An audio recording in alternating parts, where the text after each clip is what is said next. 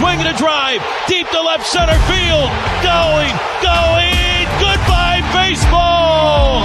This is Extra Innings. Fastball swing and a miss, strike three, that's going to retire the side. Seattle sports goes inside the Mariners with more stories, insights, and analysis than you'll find anywhere. Drilled up the middle. Oh, what a catch by J.P. Crawford. Step in the batter's box in the top of the 10th right now.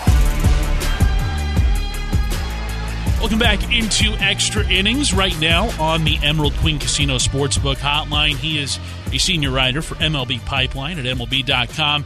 It's Jim Callis, and you can follow him on Twitter at Jim Callis MLB. And he is one of my favorite follows on Twitter if you're big into prospects, if you're big into the Major League Baseball draft. And Jim, really appreciate you joining us. How are you doing today? I'm doing good. How are you? Doing well. And Jim, I can only imagine this time of year is crazy for you because we've got the Major League Baseball draft about a month away. We've got the NCAA baseball tournament going on right now. It's the end of the prep season across, high school baseball. There's so many names being thrown out there right now in terms of the Major League Baseball draft. How crazy is your work schedule these days? Yeah, no, there's a lot going on. The nice thing is I really enjoy it. So I still, after all these years, really enjoy the draft. You mentioned, as we're recording this morning, I'm looking forward to watching, regional championship games today, which I think start in maybe an hour or so from when we're recording this. So, no, there's a lot going on, but it's a lot of fun. It really is. So, as you mentioned, we're at the regional final stage of the NCAA tournament. Super Regionals coming up, College World Series. Which players have you been watching the closest over the last few days as the NCAA baseball tournament kind of unfolds? Well, kind of two ways. You look at the top guys, and Paul Skeens is the best pitching prospect this year, and maybe the best draft pitching prospect, Steven Strasburg, who was the best ever. And I knew he was going to probably roll over Tulane, and he did. He threw a complete game. He averaged 99 miles an hour. He threw 88 fastballs, and so I'm watching guys like that. Guys like Kyle Steele at Virginia is the best catching prospect in the draft. He had a big weekend as Virginia swept their regional, and he's continued to build. This is a guy who didn't really hit a whole lot as a sophomore, was a really good defender, and he continues to rake. And then I also find myself kind of focusing on the sleepers.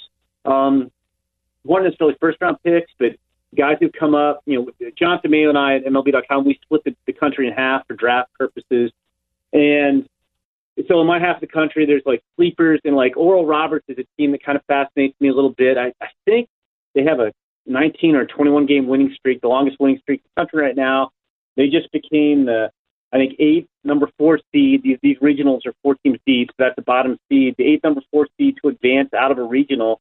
And they swept, and they have two really interesting guys. They have a guy named Jonah Cox, who's an outfielder, who had a big weekend, and he extended his hitting streak to 44 games, which is the 4th longest in NCAA Division I history. And he's a legit prospect, like a middle-round guy. I can see him going around the 5th round because he's a center fielder with well above average speed.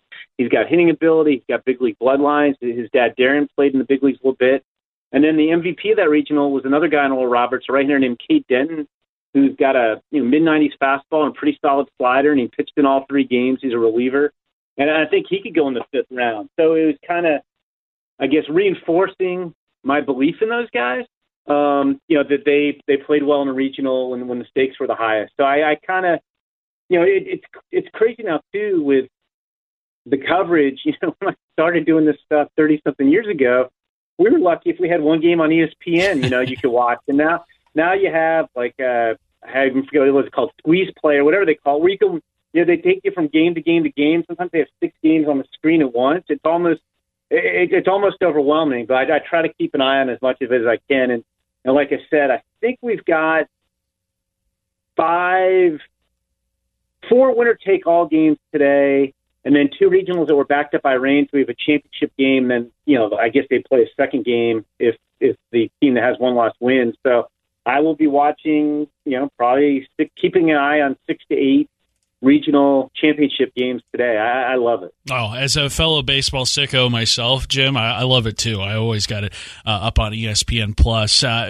Jim, the Mariners, they have picks 22, 29, and 30 in the first round this season. How would you rate the depth of this draft class, especially for a team like the M's picking at the back half of the first round? Yeah, it's like an average-ish draft. I thought the draft was going to be a little bit better coming into the year, and the pitching really hasn't materialized. Like, there just is not depth of college pitching. So I don't think it's as deep or quite as good as I thought, but it's always good to have multiple picks. And, they pick 22. Not only do they pick 29 and 30, they have a second pick before anybody picks the second time, and they have a third pick before anybody picks the second time. And they've got a $13+ million bonus pool. So they could do a lot of interesting things down there. Now, it's still early enough. The draft it's a little bit more than a month away, and it's obviously going to be in Seattle this year too. To know exactly who's going to be there or who, like, if they exert their financial might, maybe they can, maybe they have two guys they like who are going to be on the board at 22, and you take one, and you kind of offer the guy extra money and slide him past the next few teams until you pick again. But like I said, I thought it was going to be a little bit better draft. And I think the teams feel that way. But at the same time, like the Mariners, any team would be thrilled to have 3 of the top 30 picks because you're going to get 3 pretty good players there. And speaking of those 3 picks, who are some names you think Mariners fans should keep an eye on when they are making their selections? Yeah, I mean, it's the caveat is a lot of it's like when you pick 22, like the team's draft boards all look different. Like this year, there's kind of the top 5, and then there's maybe 6 or 7 guys I think most teams would agree on, and then it's all over the place. So like when the Mariners are picking 22, they might have a guy who's 13th on their board who they like more than other teams who gets there. So this is like when we're doing mock drafts, it's probably somebody I have going ahead of them is going to fall to them. But like in my last mock draft, I had him taking a kid named Braden Taylor out of TCU, and he's another guy who's had a very good regional. He was Big 12 Conference Tournament MVP. Hits for power, hits for average, chance to be a pretty good third baseman. So that's who I projected them to go at 22. Again, probably somebody I had going ahead of them will fall to him. Maybe that'll be the guy. Like, they've taken high school hitters the last couple drafts in the first round, with Harry Ford and Cole Young, and then they obviously did a couple years ago with Jared Kelenic. And I think they're in an area of the draft where there's going to be a lot of high school hitters kind of going. There's Bryce Eldridge, who's a two-way player from Virginia, who guys like more as a hitter. There's high school shortstops like Colt Emerson from Ohio, Kevin McGonigal from Pennsylvania, Walker Martin from Colorado are all interesting. There's a high school catcher who he's more of a hitter than a catcher. He might not stay a catcher, but a kid named Ralphie Velasquez from California who's pretty interesting. I could kind of see all those guys being in their mix. And I'll tell you the secret. When you're doing mock drafts this early, I mean, I try to source stuff, but nobody really knows who's going 22. So at that point in the draft, this far in advance, we're more speculating than anybody has inside information that, like the Mariners really hope Harry Ford gets to him type of thing. So, but yeah, those are some names that could be in play. I don't think it'll be, I know they've had a lot of success with college pitchers. I don't think it's going to be a college pitcher just because I think there's only 4 college pitchers who are going to go in the first round, and I think they're all going to go. 2 of them are going to go. 3 of them might go in the top 10, and the 4th one's going to go before it gets to the Mariners. So I would at this point feel confident saying I don't think it'll be a college pitcher.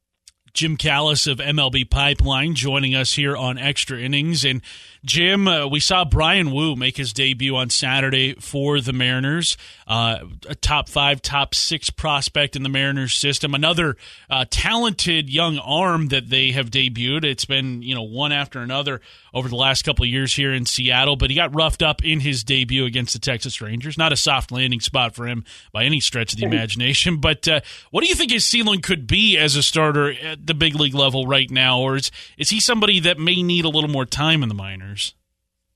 You could argue it both ways. He was a 6th-round pick. He had Tommy John surgery, so he's only pitched 101 innings in the minors. He pitched some in the fall league. I saw him in the fall league, but he's got like a mid-90s fastball with good life to it. Slider, changeup, throws strikes. Didn't pitch a lot in college either, to be honest, because he got hurt. It's a good athletic delivery. I think the biggest thing is he throws strikes. And I think not trying to read too much into a 2-inning Major League debut, he threw strikes in his debut, but he didn't locate the ball as well as he needs to, and he gave up 7 hits in 2 innings. And I think that's kind of you could honestly say that about most young pitchers, as they need to improve their command. It's kind of the final step. And I think just because of his inexperience, because he had Tommy John in college, he has less experience on the mound than your typical 23-year-old. So that's probably what he needs to do. But he's a real interesting arm. It's good stuff. He is Jim Callis. Make sure you're following him on Twitter at Jim Callis MLB.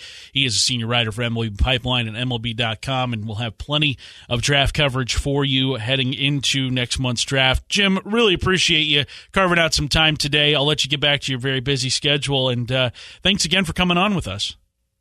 Yeah, no, glad to talk to you. It's, like you said, it's an exciting time of year, a lot going on, and I'm looking forward to coming up your way for the draft in just about a month. Big thanks to Jim Callis for making some time here on this Monday evening. Around the break, Jerry DiPoto stopped by Trident Talk. He visited with Aaron Goldsmith and Gary Hill, talking about what he hopes to see from this team as they try to break out of the slump, the funk that they have been in over the last week or so. Let's take a listen to what GM Jerry DiPoto had to say yesterday. That comes your way on the other side of this break. Curtis Rogers with you on Extra Innings on Seattle Sports and the Mariners Radio Network. You're listening to Extra Innings, Inside the Mariners, on the home of the Mariners, Seattle Sports. Still to come in this hour, Jason Churchill, a Prospect Insider. He stopped by Bump and Stacey today. He's talked with Bump and myself about this Mariners team, where they are after this road trip against the Texas Rangers, Padres coming up tomorrow, and also just the question of, is Control the Zone still working? Because I think that is a big talking point right now amongst Mariners fans. Is that mantra still one that rings true in 2023, considering the woes of the Mariners offense so far this season? We asked Jason that question. You'll hear that interview coming up in about 15 minutes from now. But up next, Jerry DiPoto, as he does each and every week, does the Wheelhouse podcast. Hosts Aaron Goldsmith and Gary Hill get Jerry's thoughts on Julio Rodriguez becoming American League Player of the Week last week, and then also his thoughts on Cal Raleigh and the season that he has had so far. He looks so much more comfortable in the batter's box. You can just see he's relaxed. His posture has improved, and it's not just picking better pitches to swing at. He's executing better swings. When he was going through his struggle, and remember, he had a phenomenal spring training. The first week or 10 days of the season, he looked like Julio. And then he just got cold, and when he got cold, he started to press. And you do things when you're pressing, when you're trying to find it, that you just don't typically do. And he was carving the strike zone. The plane of his bat was tilted, and you saw him really trying to get inside pitches, and he couldn't stay inside it. And I thought a turning point when it started to move in the right direction was when we were in Detroit. He actually did stay inside a ball. He's still swinging at bad pitches, but he stayed inside a ball. He looked more like himself. And then this entire homestand, beginning with the series with Oakland, everything was just a laser, and he stayed inside the ball, which is, when you talk to the best hitters in the world, that's the first thing they're going to tell you. You got to keep your hands inside the ball. I was looking at some of the numbers on this homestand for Julio, and he has put 16 balls in play in this homestand over 100. It's a short amount of time, and of course the numbers are off the charts and the production of that. But I was thinking about even the guys that are capable of doing that in a given homestand. And Judge is here. He's certainly one of them. But it feels like a pretty short list of guys, of the elite guys that can do that sort of thing. Probably. There aren't many alive. Yeah. I'm certainly not one of them that can give you the insight into what that feels like. But there probably aren't too many guys that in the middle of May can just decide, all right, I'm going to add 40 points to my batting average. Yeah. And he did that. And I think we look up in the season in aggregate, you blink, and he's on pace for about a 5.5 win season, which is pretty unbelievable considering, the 30-day malaise that he just went through. And he still remained good on the bases. He still did his thing in center field with defense, and he never lost his smile. He was getting frustrated, but he kept coming. He kept coming to work. He's been putting in extra time with his hitting coach and getting down there, truly getting after it. And you can see the look on his face now. He's got his swag back. He knows he's back to doing the things he does to affect the game in all his different ways. It's funny, even leading up to this homestand, the thing that really stuck out to me too is when he hit the ball 95 plus, hard hit ball, he had the second lowest batting average in baseball. You knew that was going to turn around. How much of this was just bad luck along the ways too? When you get elite players that go through elongated slumps, there's almost always bad luck associated with it on both sides, with the pitcher as well. It's you get BABIP, you're hitting the ball hard, it's at people. Where it really starts to twist out of control is what happened to Julio, is when you start to try to do things to combat the bad luck. And now you're trying to hit the ball 150 miles an hour. Now you're trying to hit it over the bullpen. You don't get extra credit for the 700-foot homer. It's still a run. But as a player, you're trying to combat the luck by doing different things physically, and that's how you get into funks, and that's where he found himself. As a coaching staff, how much of the job is to keeping a guy on track when they're doing things right, when everything is going well under the hood, they're just not seeing results, and just trying to keep them doing that instead of veering off? It's really hard. A great example on our present club is Matt Brash. For a number of weeks, Matt, I don't know that you could be more snake bit than Matt Brash has been for most of the season to date. Absurdly poor luck with the batted ball. And, his stuff is as good as it's ever been. His command is better than it's ever been. His strikeout rate is otherworldly, and somehow the league hits about 600 when they put the ball in play on him, and that starts to eat at a player. And now you try to do things, and I think the tip of that mountain for Matt was when we were in Detroit. He just started to try to do things in a difficult situation to avoid the contact. And if you're avoiding the contact, you're not going to be a very good pitcher. If similarly for Julio or a hitter in a slump like that, if what you're now trying to do is hit it away from fielders, if what you're trying to do is hit it harder or longer, now you're changing what you do physically. And when you change what you do physically, the game just changed. Now you're no longer the same player, that same relaxed, snap, athletic, impact player that you've been. It just goes away. You can't play the game tense, and no matter, maybe Ty Cobb could do it. I don't think you could direct the ball toward open space, and while hitting it hard against the kind of stuff that's coming out of the hands of these pitchers. Oh, you mean you can't aim the baseball? It seems hard. I thought you could just say, I want to hit it over there. By the way, we're not going to have our second anthem rehearsal. This is our second straight wheelhouse with the anthem rehearsal. Yeah, we just plowed through that. I feel like last time we did the disclaimer, so I think that's fair. That covers all wheelhouse. Go back to episode 82. Gare, I liked your point on the balls in play at 100 plus in the homestand. Yes. Two things. First of all, for those who don't recall, we have our own hard hit scale. Yes, we do. Which I do think this is a proper time to re-educate. Excellent. Unlike our disclaimer for the anthem, this needs to be brought out often. Yes. So there's the hard hit, which is standard. StatCast agrees, 95 miles an hour off the bat or more. There is the extremely hard hit. I will admit, Gary and I did go back and forth for some time on what to name the middle ground. Extremely hard hit is a ball at 100 plus. Okay. And then our personal favorite, the ultra hard hit, which is 110. That's the best of the best. Okay, that's SEAL Team 6. That's you can't. You're a short list if you're on that. Since the start of the homestand, Gare, Julio, 16 balls in play at 100 plus or extremely hard hit, leads baseball. Yeah. Second, these are some fun names. Second is Acuna, 13. Yeah. Third, wait till you hear who else is on this list. Austin Riley, 12. Fourth, Aaron Judge and JD Martinez. So, I mean, and JP Crawford's 11. JP Crawford. Yeah. How about that? Your shortstop can pull the baseball now, Jerry. Well, I will say this about JP. he gives us what we need in a moment. If we need the 9 hitter who gets on base, he's that guy. If we need the leadoff hitter to step in and kind of calm the water, he's done that periodically for years now. He just elevates to the top and he finds a way.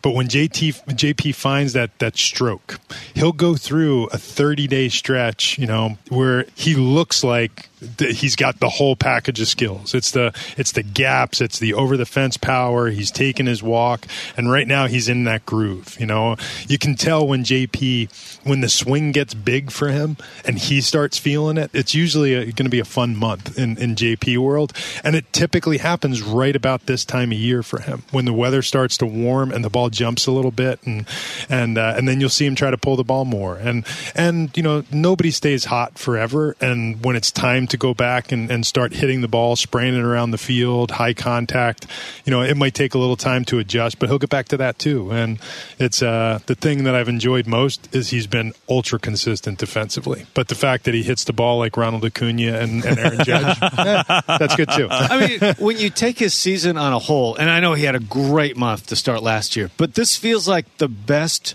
version of JP we've seen for an extended period of time. I said this last week. In so many ways, like JP's vibe, our team kind of flows through JP in some way. And it doesn't matter if he's hitting 9th or leading off, and it doesn't mean that he's our best player on a given day. There's just a way that he goes about playing, a swag that he has on the field that when he starts vibing, the rest of the group vibes with him. And, I think when we're at our best, he is oftentimes right in the middle of it. And sometimes it's a walk, and sometimes it's the crazy play in the hole that he turns and he makes. He has the ability to flip the key or change the script for our team in a way that not a lot of players do. Even players who can go impact a game by hitting, big homers and doing more marquee type things. He does the little thing, and I think his teammates recognize it, and it creates a lot of energy in the game. We've been really taken by Cal Raleigh this month and how he has cut the swing and miss down. Strikeout rate in April was high for the whole team, but for Cal, it was in the low 30s, striking out roughly a third of the time. And this month, he's right around 20%. And I think we all just kind of assumed that, swinging and missing, walking, and hitting home runs are like he's a 3 true outcome guy. And for what he does behind the plate, if he can bomb and walk slightly above league average, if not league average, that's a really good player. And he's shown us, at least for a month, that he can really shorten that thing up and become more of a hitter. What have you seen from Cal Raleigh? On that note, I heard a scout from an opposing team mention this in the spring. Cal doesn't get enough credit for the bat to ball, his hitting skill. And from both sides of the plate, he's not really tapped into just how good a hitter he can be. But the 3 true outcomes are always there. He does walk, he does hit bombs, and among our players that have grown up in our system, Cal is probably the guy that is most likely to identify an area where he thinks he can get better or he thinks he should get better and then work on that thing. And he does it rather, just like he does everything else, he does it rather quietly. He's not super expressive. He's probably not going to go find 6 coaches to help him with something. But that kind of transition you can't pretend to get that much better at something in such a short time. And maybe it's a short-term improvement, but my guess is somewhere between that number and what he was doing in April or what he was doing in 2021. It's an area that he wants to work on, and you're seeing it today. He's just getting better at it. When you look at Cal and what he's done so far this season, he's top 5 in F4 for catchers in baseball, which is a great place to be. Yet, tell me if you think it's right. It feels like we have not seen the best of Cal yet this season. I don't think we've seen the best of Cal yet, period. And this is a guy who led, all major league catchers in home runs last year and had about, I think, a 4.5 win season in 2022. Cal is evolving. Young players get better. I think one of the things that we're watching this homestand, particularly, he's getting more opportunities to hit right-handed. We're getting him in there as a more frequent DH. He was pretty banged up from middle of April until the middle of May with a series of small little bothersome issues from thumbs, and it's the things that happen to catchers who catch regularly in our game, and he just keeps on playing right through it. And sometimes when you see Cal go through the 6 or 8 game stretch where the strikeouts do pile up, or he needs an extra blow, he wants to play every day. And if he needs that little blow, he's probably telling you, I'm playing through something that I'm just not telling you about. He is the throwback, old-time tough guy who really wants to play as frequently as you can get him in there. And I think, and I've heard Cal say this, he believes that he is a better hitter, an overall better hitter, when he gets to hit from both sides of the plate, that it creates balance in his swing. And because this is the healthiest he's been all year long, now he's getting an opportunity to hit right-handed more, either as a DH or behind the plate. And that seems to have really done a lot for his overall offensive game. And if it's that easy, I vote we just let him hit all the time because he's been a driver for us. A little more than a half hour to go here on Extra Innings. When we return, Jason Churchill of Prospect Insider joined myself and Michael Bumpus earlier today on Seattle Sports. We'll dive into that conversation around the break here on Seattle Sports and the Mariners Radio Network. You're listening to Extra Innings, Inside the Mariners, on the home of the Mariners, Seattle Sports. Questions abound about this Mariners ball club following a really tough series loss against the Texas Rangers, swept at the hands of Texas. Plenty of questions for Jason Churchill, a Prospect Insider, to answer earlier today with myself and Michael Bumpus on Bump and Stacy. We first start off by asking, how big is the gap between the Mariners and some of the American League's best teams like Texas and the New York Yankees? I think the gap in the rosters is minimal at best. What's happening right now is Texas has things going in all directions. Things are just rolling. Things are working. Kind of like Seattle in the middle of last year when they turned it on in June. They were just a pretty consistent, solid team pretty much night in and night out. It looked a little different. Seattle got it done more with pitching. Texas scores a bunch of runs. And then you get Seattle coming into Texas with nothing really clicking, and then in Games 2 and Games 3 of the series, they don't even get their foundational production, which is the starting rotation does its job. At Games 2 and Game 3, that didn't happen. That's going to spin things out of control if you're the Mariners at this point. Jason, a lot has been made, the discourse around the Mariners about control of the zone. That's been their philosophy really since Jerry Dipoto and Scott Servais came to Seattle. But right now, the strikeout numbers are way up for this Mariners offense. 4 of the top 5 in the American League are Mariners. It's Julio, Teoscar, Kelenic, and Gino. Is it working? Is control the zone still working? Can it work in 2023?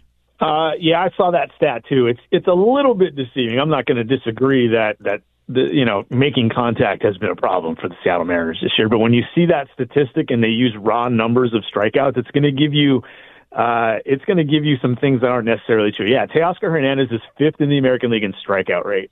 Jared Kelenic is 6th.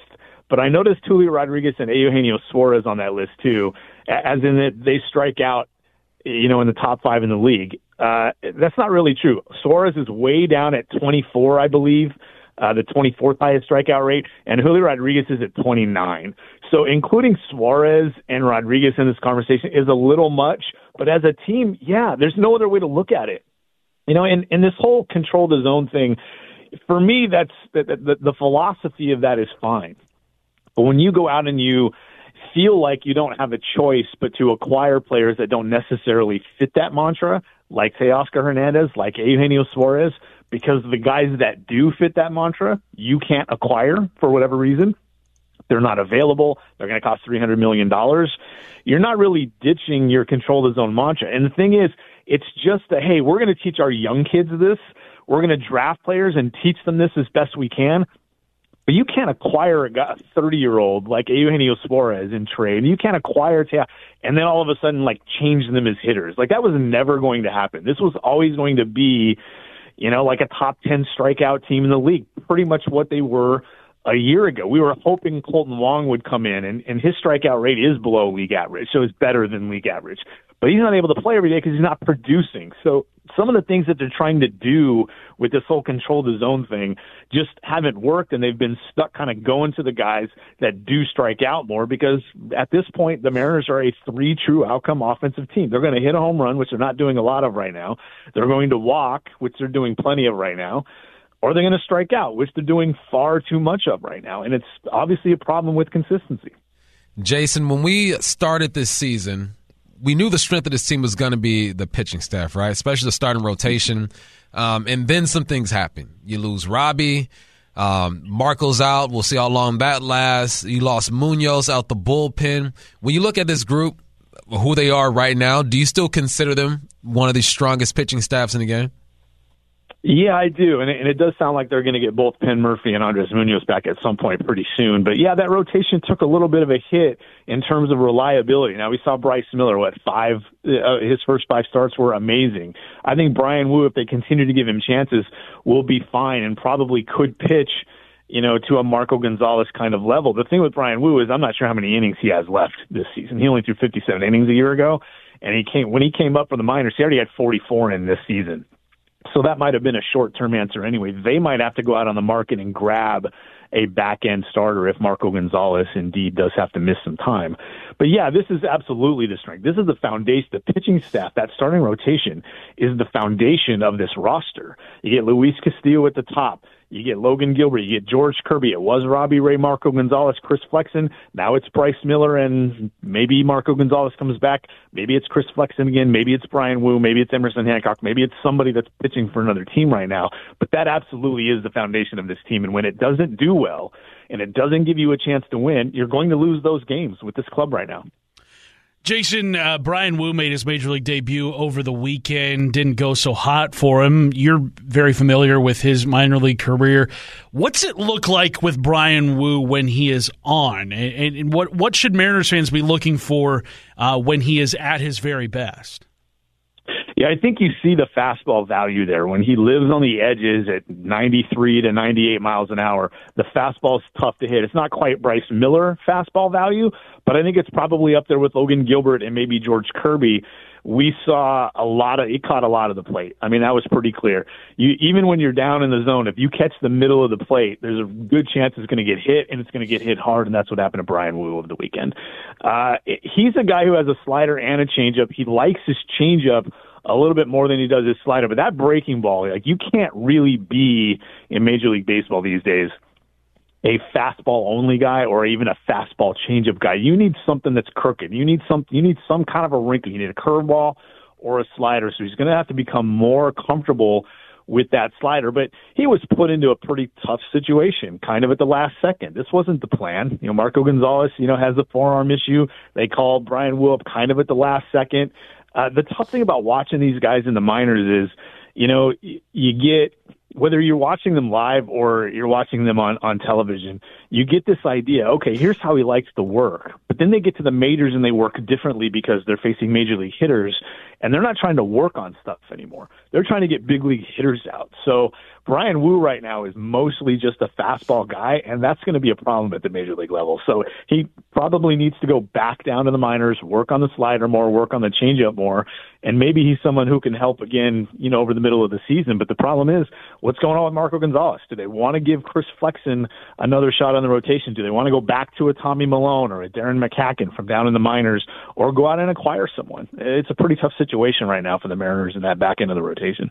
Another one about Wu, his innings totals in the minors and in college, he just doesn't have a ton to his name. Is that something that should factor into a pitcher's success at the big league level, is minor league experience, or is that just, if you've got the stuff, you can hang at the big league level?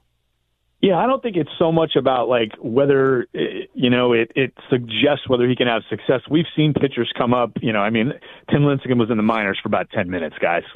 If you can pitch, you can pitch, and starting pitching is the easiest thing to project to the big leagues. That's why the college pitching is the safest thing to take early in the draft because it's so much easier to project. Logan Gilbert, Bryce Miller. We've seen these guys. George Kirby coming up.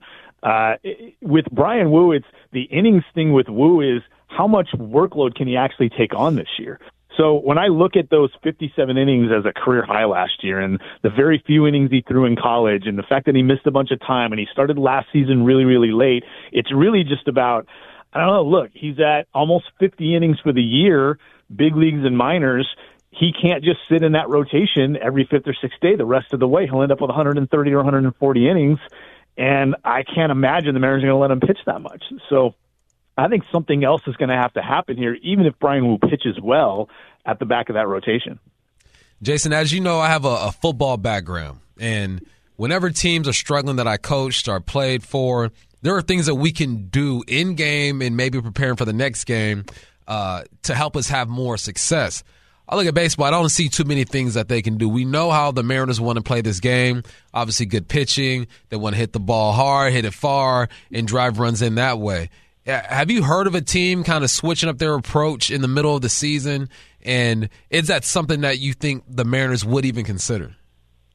These are things that take time. This is something I've talked about on baseball things quite a bit. Like, things in baseball take time. Like, this isn't a halftime adjustment. You know, you get to, which might be a myth anyway in football. You tell me, Bump. Like, you go into halftime and Pete Carroll's like, wait, what we're doing isn't working. Let's switch it up and do this. And all of a sudden, here comes the magic. I mean, that absolutely doesn't happen in baseball. It takes time. It takes time for a player to identify an adjustment that will work for him and then put it in play in games. It takes time for a pitcher to change his mechanics or change the way he's throwing a pitch or change his approach to attacking hitters with runners on base, for example. It takes time, and it's not 2 games or 5 games or 10 games. It may not even be 20 or 25 or 30 games. So the thing with the Mariners right now is I don't think it's their approach, their attack plan. I just think they have players who are going to swing and miss a lot. That's not going to change. Some of those players have to swing and miss a little less. They have to end their at-bat, putting the ball in play a little bit more. But the biggest thing is, guys, when you go down and you look at Eugenio Suarez's numbers, you look at Teoscar Hernandez's numbers, and to a little bit of a lesser extent, you look at Julio Rodriguez's numbers, they're nowhere near what they should be. Like, let's leave Julio out of this for a second. If I told you that Teoscar Hernandez was a league average hitter right now, and Eugenio Suarez was a league average hitter right now, we'd be floored, because they're not. They're nowhere near that. I'm not even talking about be 20, 25, 30% better than average like both of those hitters were a year ago. But just think of those 2 hitters being league average right now and the difference that makes to this lineup, the consistency. Instead of going out there and getting beat 5-2, maybe they win that game 6-5. Or instead of losing 2-1, maybe they win that game 3-2. The indirect impact that a hitter has having success at the plate one extra time a game is astronomical. But we get back to the fact that this takes time in Major League Baseball. But those 2 guys are the key to the rest of the Mariners season. It's not Julio. It's not Jared Kelenic. It's not the pitching staff. It's not a trade. You cannot fix this team with trades this season. Eugenio Suarez and Teoscar Hernandez have to do better. They have to be better. They have to be much closer to what they were a year ago from here on out for this offense to turn around and for the Mariners season to be meaningful. Those 2 guys are the key to it all. You can check out that full conversation with Jason Churchill on the podcast page at seattlesports.com. Make sure you're rating, reviewing, and subscribing to every single podcast we've got offered to you. The Seattle Sports app is where you can download this edition of Extra Innings as well as all previous editions of Extra Innings. Coming up, we take a look at some of the biggest headlines in baseball, including an AL West contender placing their ace on the 60-day IL. We'll be diving into that and more with a round of pepper to finish out Extra Innings tonight. You're listening to Seattle Sports on the Mariners Radio Network. You're listening to Extra Innings, Inside the Mariners, on the home of the Mariners, Seattle Sports. Welcome back in. Really appreciate you making Extra Innings a part of your Monday night here on Seattle Sports and the Mariners Radio Network. Mariners taking on the Padres tomorrow in the 2-game series, a very short 2-game series between these 2 teams. And the Vetter Cup, it's on the line, that's right. The most made-up trophy in all of sports. Let's check in on how the Padres are doing right now. And it's not going well for them either. Juan Soto, superstar for the San Diego Padres, who has been playing a lot better as of late, got that OPS right at about 900 after getting off to a really slow start with the Padres earlier this season. He was asked just why the team is not performing consistently. This was following Sunday's game against the Yankees. Here is Soto's answer. I don't think I'm the guy who respond to that question. Okay. I think we have those guys down there. They know better than me. I don't know. I really don't know what is going on. We have such a great team. but I don't know. It is. I just don't know what is the answer to that question. Juan Soto basically saying, I'm not the guy to ask, all right? I've been the one doing my job each and every day. You look at guys like Fernando Tatis Jr., he has been doing okay since returning from the suspended list. I would say that the bulk of the Padres' woes can be pinpointed on a couple of guys. Obviously, Manny Machado is the one that sticks out looking at their production. Machado with an OPS of just .628 this season, a .222 batting average, only 5 home runs. This guy was incredible last season for the Padres, had an OPS near 900. In fact, he did sign that big extension with San Diego after opting out of after last season. So he's going to be due, in the year 2033, a $39 million salary that year when he's 40 years old. He's only hitting .628 right now in terms of his OPS. He is to blame. Xander Bogaerts has been dealing with injuries. He said he will not be taking a cortisone shot until after the All-Star break, just because of where he's at right now in his sort of recovery. You look at Jake Cronenworth, who has historically been a very solid hitter in that Padres lineup. In fact, he hit .285 his rookie season in 2020. .266 was an All-Star in 2021. He was an All-Star last year. Hitting just .239, though. He's had an on-base percentage around .330, .340 his entire career, but his numbers have taken a dip over this season, just batting .200 right now with a .673 OPS. This Padres team has been a big disappointment in the National League. If you want to feel better about where the Mariners are as a team, look no further than Austin Nola's numbers. Austin Nola, if you recall, was the piece that the Mariners gave up to the Padres and in return received Andres Munoz, Ty France, Taylor Trammell, and one other guy in that trade. God, why am I blanking on who the fourth guy was? It was Luis Torrens, that's who, because he's not a Mariner anymore. But I think the Mariners can safely say they won that trade because Austin Nola right now hitting a .131, a .244 on base percentage, a .421 OPS. He has been really brutal behind home plate. In fact, Gary Sanchez, who the Padres signed just a little bit ago, he has played 6 games with the Padres. He's already leading their catchers in home runs this season. He's got 2. So Gary Sanchez, potentially somebody that the Mariners might have to take into account when they face the Padres here coming up tomorrow. Matt Carpenter, another name that is significantly underperformed, especially considering what he did last year with the New York Yankees.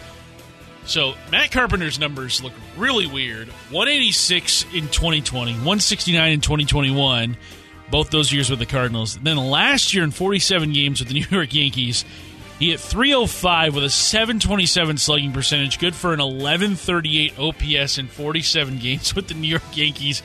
He was basically Barry Bonds in those 47 games with the Yankees, and now he is with the Padres and has reverted back to old Matt Carpenter.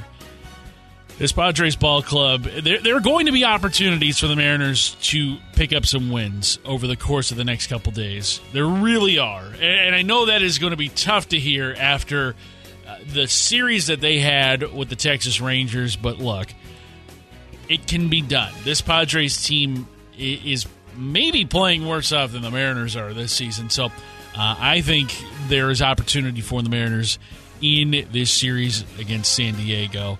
Some other news around baseball. Jacob deGrom has been placed on the 60-day injured list, retroactive to April 29th. He is eligible to come off of that at the end of this month. It got me wondering why the Mariners haven't placed Robbie Ray on the injured list this season. And by Major League Baseball rules, you can't place a player on the 60-day unless you are selecting someone to your roster and you're full at 40 on the roster, so you can't do it until you need to. Right now, the Mariners have 40, and they can move him anytime they need to, if they choose to add somebody.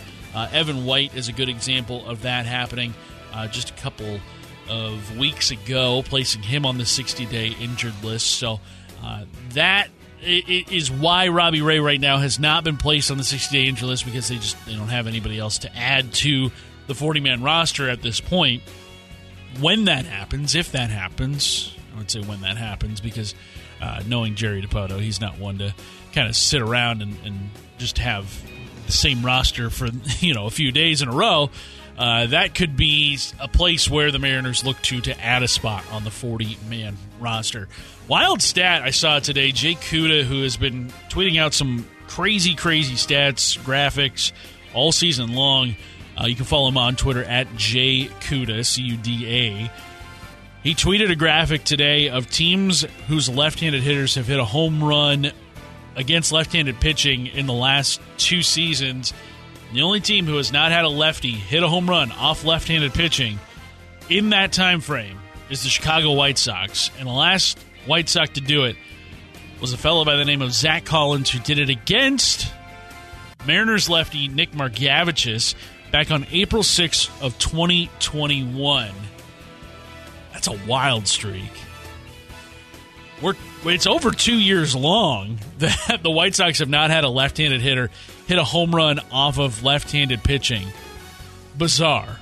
Truly bizarre. I love those kinds of stats, though. I really do. I live for them. Jason Stark and Tim Kirchin, they're two guys who live for that kind of stuff, too.